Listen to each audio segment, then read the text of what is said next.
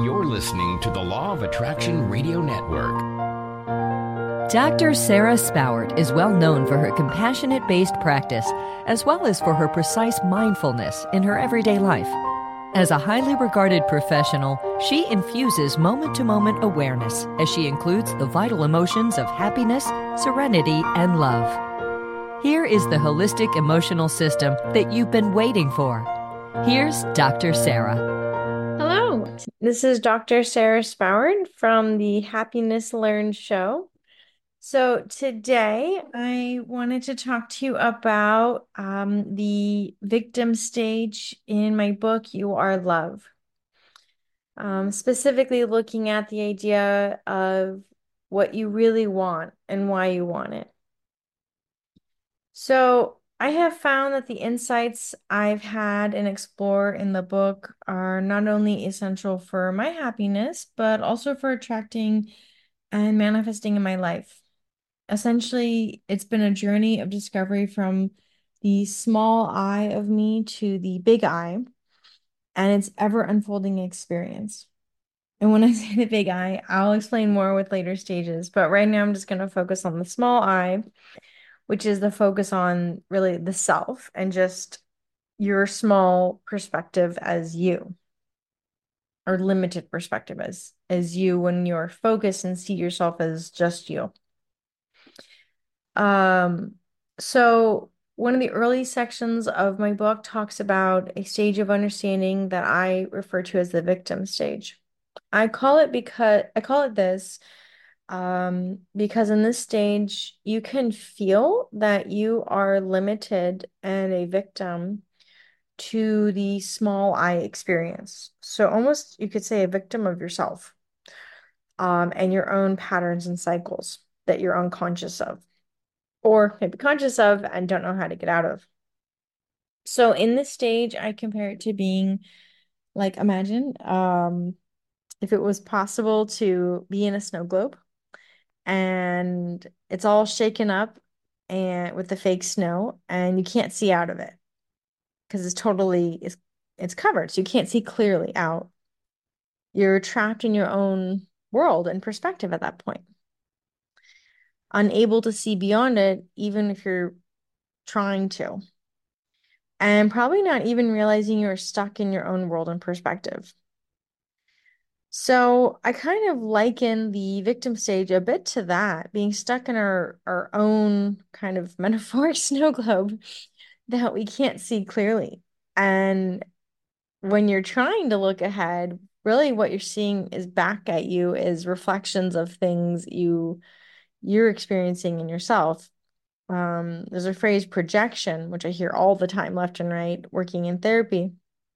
And essentially what that means is what you see going on around you.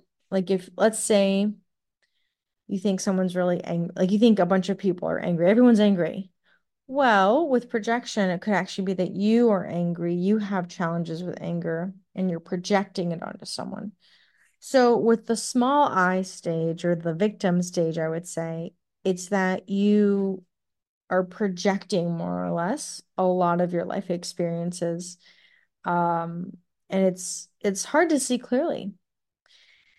And it creates a situation where you're almost like self-reinforcing things and it's hard to get out of because you can't see clearly to break free of it.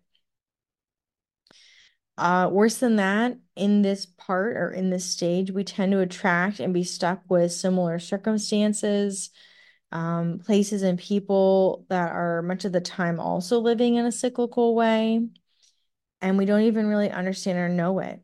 So, for example, we might wonder, why in the world are we repeating similar things over and over? Why are there narcissists in our lives? Why are we in abusive relationships? Why do we always feel like the victim or never have enough? Why are we active and struggle with depression, anxiety, shame, or anger repeatedly?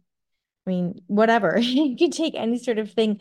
It's more like, why does something keep showing up in your world? And there can be a lot of reasons for that, but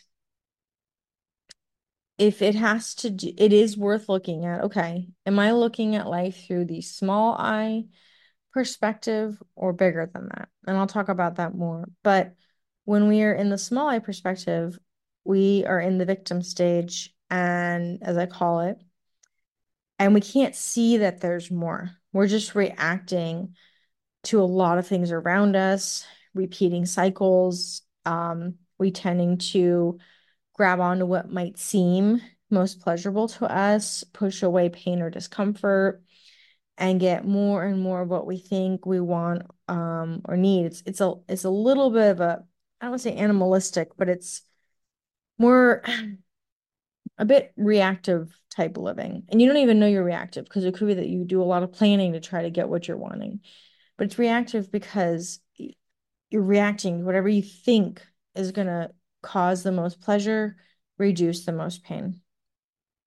Um, and what happens is we become a victim to ourselves, basically, to our the pain, the fear, the desire, the grasping for things. It's this energy, this push-pull cyclical type of existence that is painful. And you might think, well, I'm just, it's good though to be having goals. It is good to have goals, but it's beyond that. It's almost like not understanding there's more to life and that actually you're kind of um you're limiting what you could create in your life actually with this way of doing it through the small I. So even if you attain or achieve the thing you're wanting or push away and escape the thing you're not wanting, there's always a fear of the next thing coming or of maybe losing what you have or some new undesirable thing coming in. Basically, the pain never ends. It's like a cyclical torture chamber. I mean, that's a little bit of exaggeration for some people, but you don't even know you're in it because you keep chasing after or pushing away the next thing and the next and the next after that without end. It's an eternal loop of chasing and pushing and pulling that you don't even know what you're in. I've heard it said that the worst kind of hell is the one you don't know you're in. And also, any distance from heaven is hell. I would say that that's true with both of these. So you might think, well, I am a victim. I have gone through hard things, and I'm not discounting that. I'm using victim here in the sense of us hurting ourselves with our perception and lens of the world, in shifting to a different perspective. But that being said, perpetrators of violence, perpetrators like narcissists, perpetrators of abusive behavior, they are also actually stuck in this stage. I'd say they're more deeply stuck probably, because they are trying to get power and control, pleasure, avoid pain, but they do it through maybe terrible things, maybe um, really like terrible behaviors. So they're also in it. But they lack or have poor levels of empathy, and so are only considering themselves. So they're pretty deeply in the small I perspective. And they need an ongoing supply of attention, love, money, or whatever to feel okay. So in a sense, they are victims in this stage and more stuck than others. They are more deeply victims of themselves, keeping themselves trapped in this stage. So I'll talk about getting out of this stage, and there's 4 stages altogether that I talk about in my book.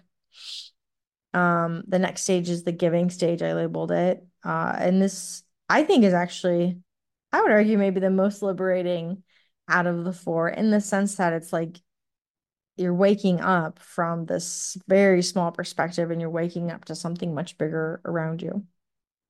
But I'll get into that later.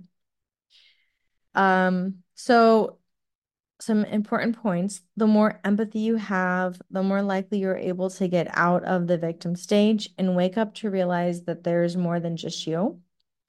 And the focus on the small I serves a purpose to an extent, but ultimately it is the source of great, never-ending suffering.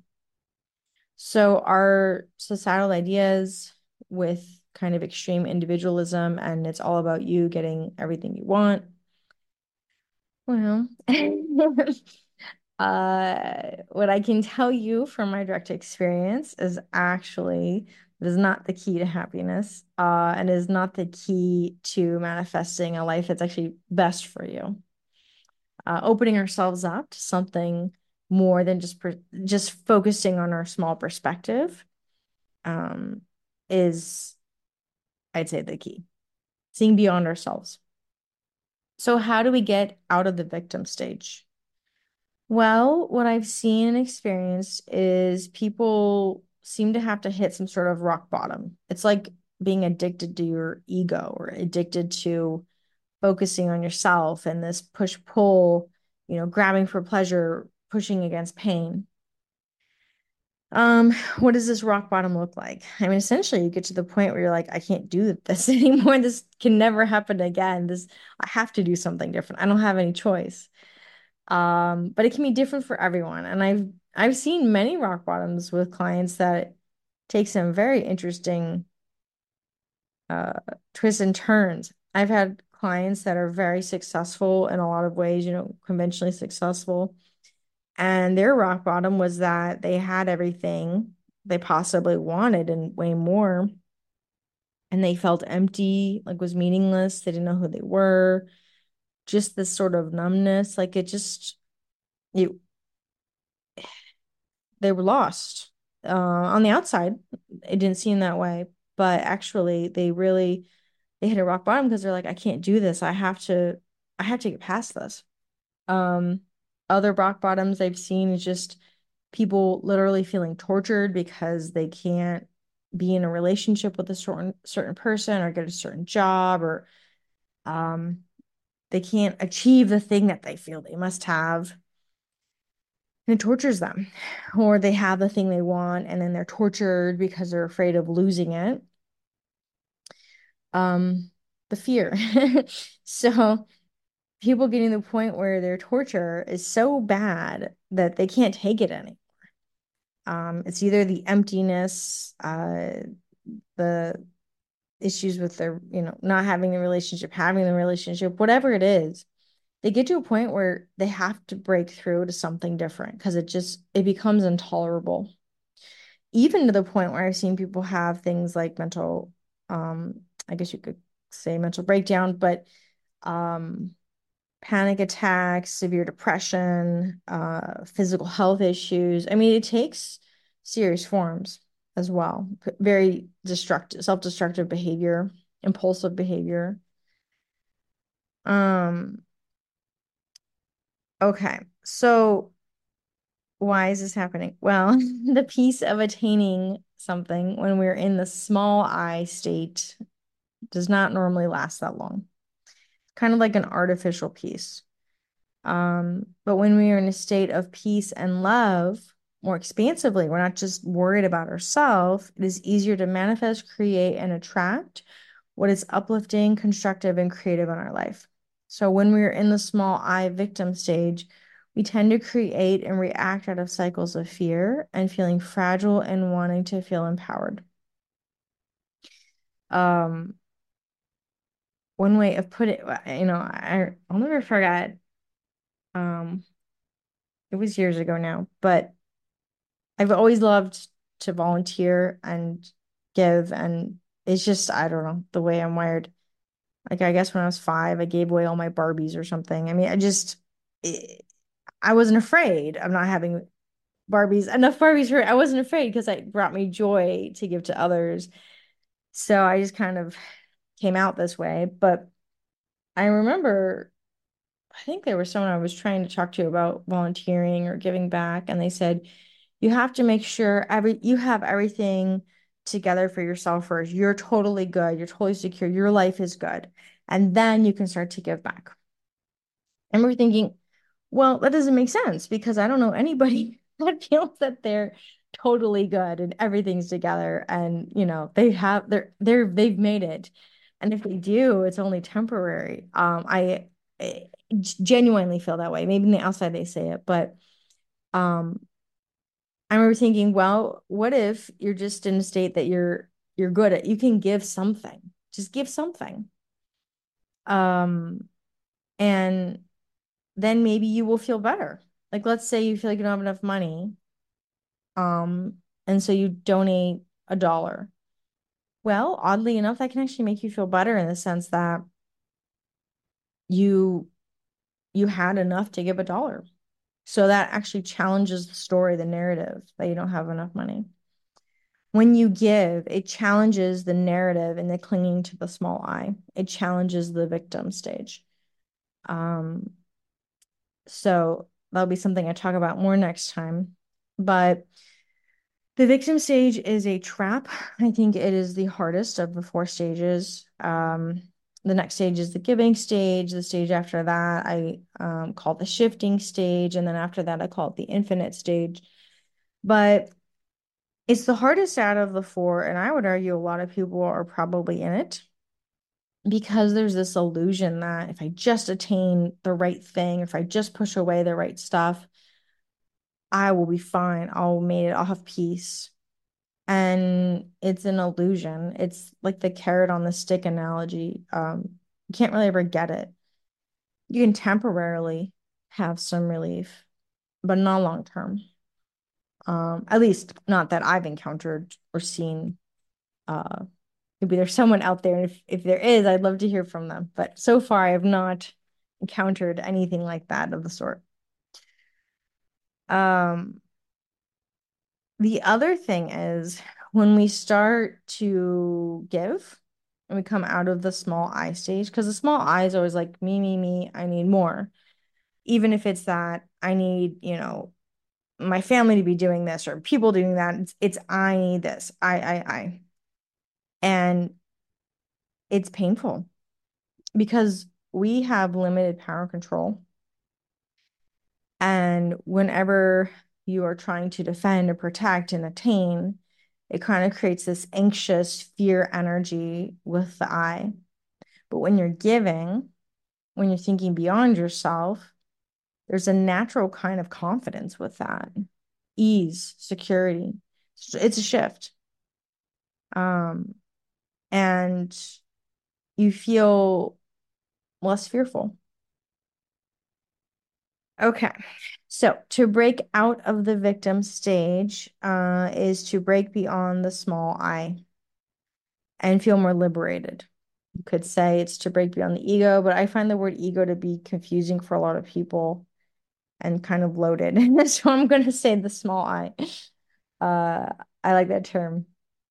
I think it makes sense if you think of the big I as, which I'll go into later, as being more and more expansive view, a bird's eye view of more and more than yourself.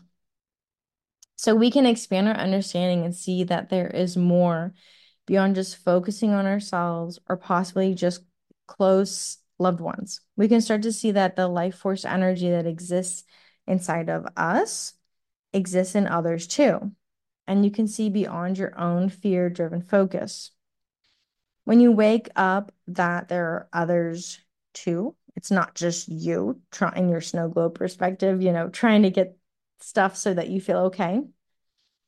It is a type of letting go and the beginning of freedom and a new type of flow out of the victim stage.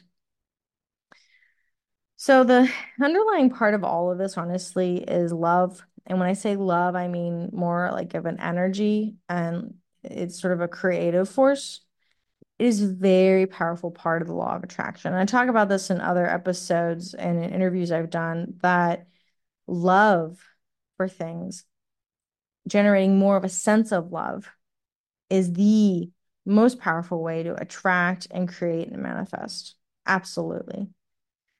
Um, the victim stage, or focusing on the small I, usually has more fear and anxiety, and sort of momentary pleasure around it, not so much genuine love. So when we can start to see beyond ourselves in immediate situations to bring in a sense of love, it helps to create a greater manifesting power. Love is creative and a powerful manifester, while fear is destructive, closed off, and keeps us stuck in cycles we don't know how to get ourselves out of. Fear shuts us down, closes us off, keeps us kind of stuck. I mean, fear has a place in some situations. It can be beneficial to keep us safe. If you're out at night or so, like if you have no fear at all, that can also cause some issues. But generally speaking, I would argue we have way too much fear. We have an abundance of fear, and not so much love. And I figured this out. I can't, it was a long time ago, actually. I think I was a kid, and I kind of just figured it out on accident that I remember taking some hard classes. I remember specifically it was like AP chemistry or something, and some other AP class. I think it was like physics. But I remember it was hard. I remember being very confused, being like, what am I doing in here?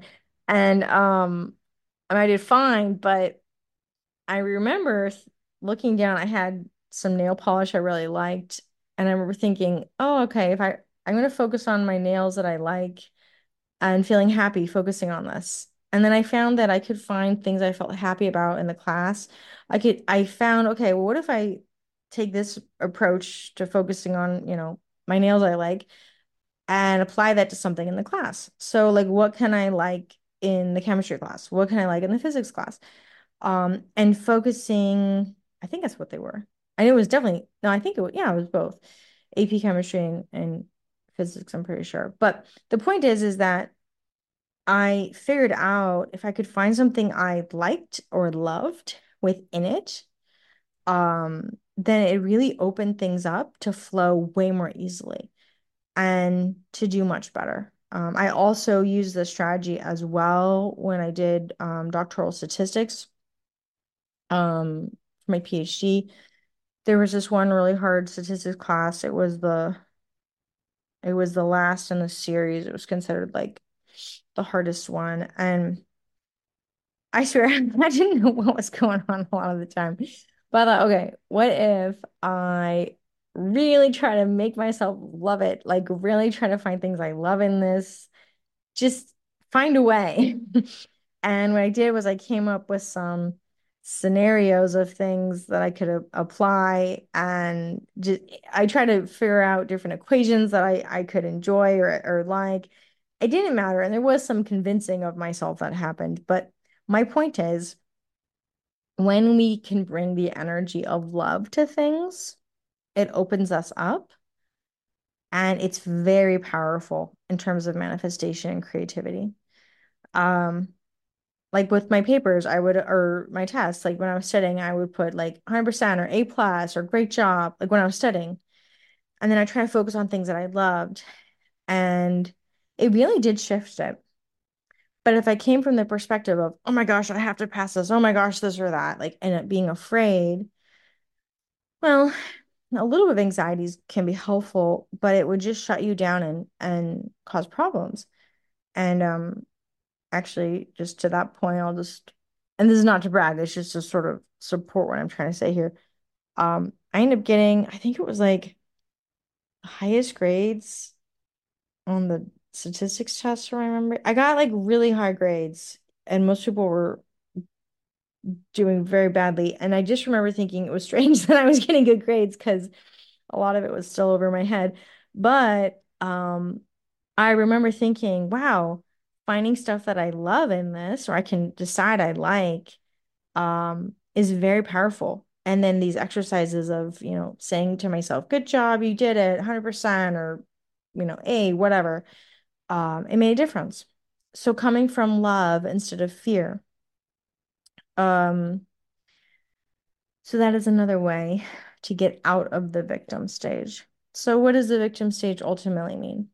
What I mean by this, I think in a bigger picture way, is that when we're trying to create good stuff into our life, when we're trying to create something new that we're wanting, um, it is more effective to be open to a larger perspective. Um, Try to focus on love, try to focus on something bigger than yourself, try to focus on a cause. But if you're just focused on you and you getting ahead and making sure you get what you want, I mean, it can motivate you for a bit, but ultimately it causes a lot of angst and unhappiness and is not a very powerful energy for attracting and manifesting things that you're wanting. Okay, well, I hope this was helpful. If you have any questions, please feel free to reach out, and have a wonderful week. Lots of love to all of you. See you all later. Thank you for listening to Happiness Learned. Dr. Sara will be back next week with more of her teachings designed to help you live the life you have always wanted. Visit Dr. Sara at www.drsaraspowart.com. See you next week.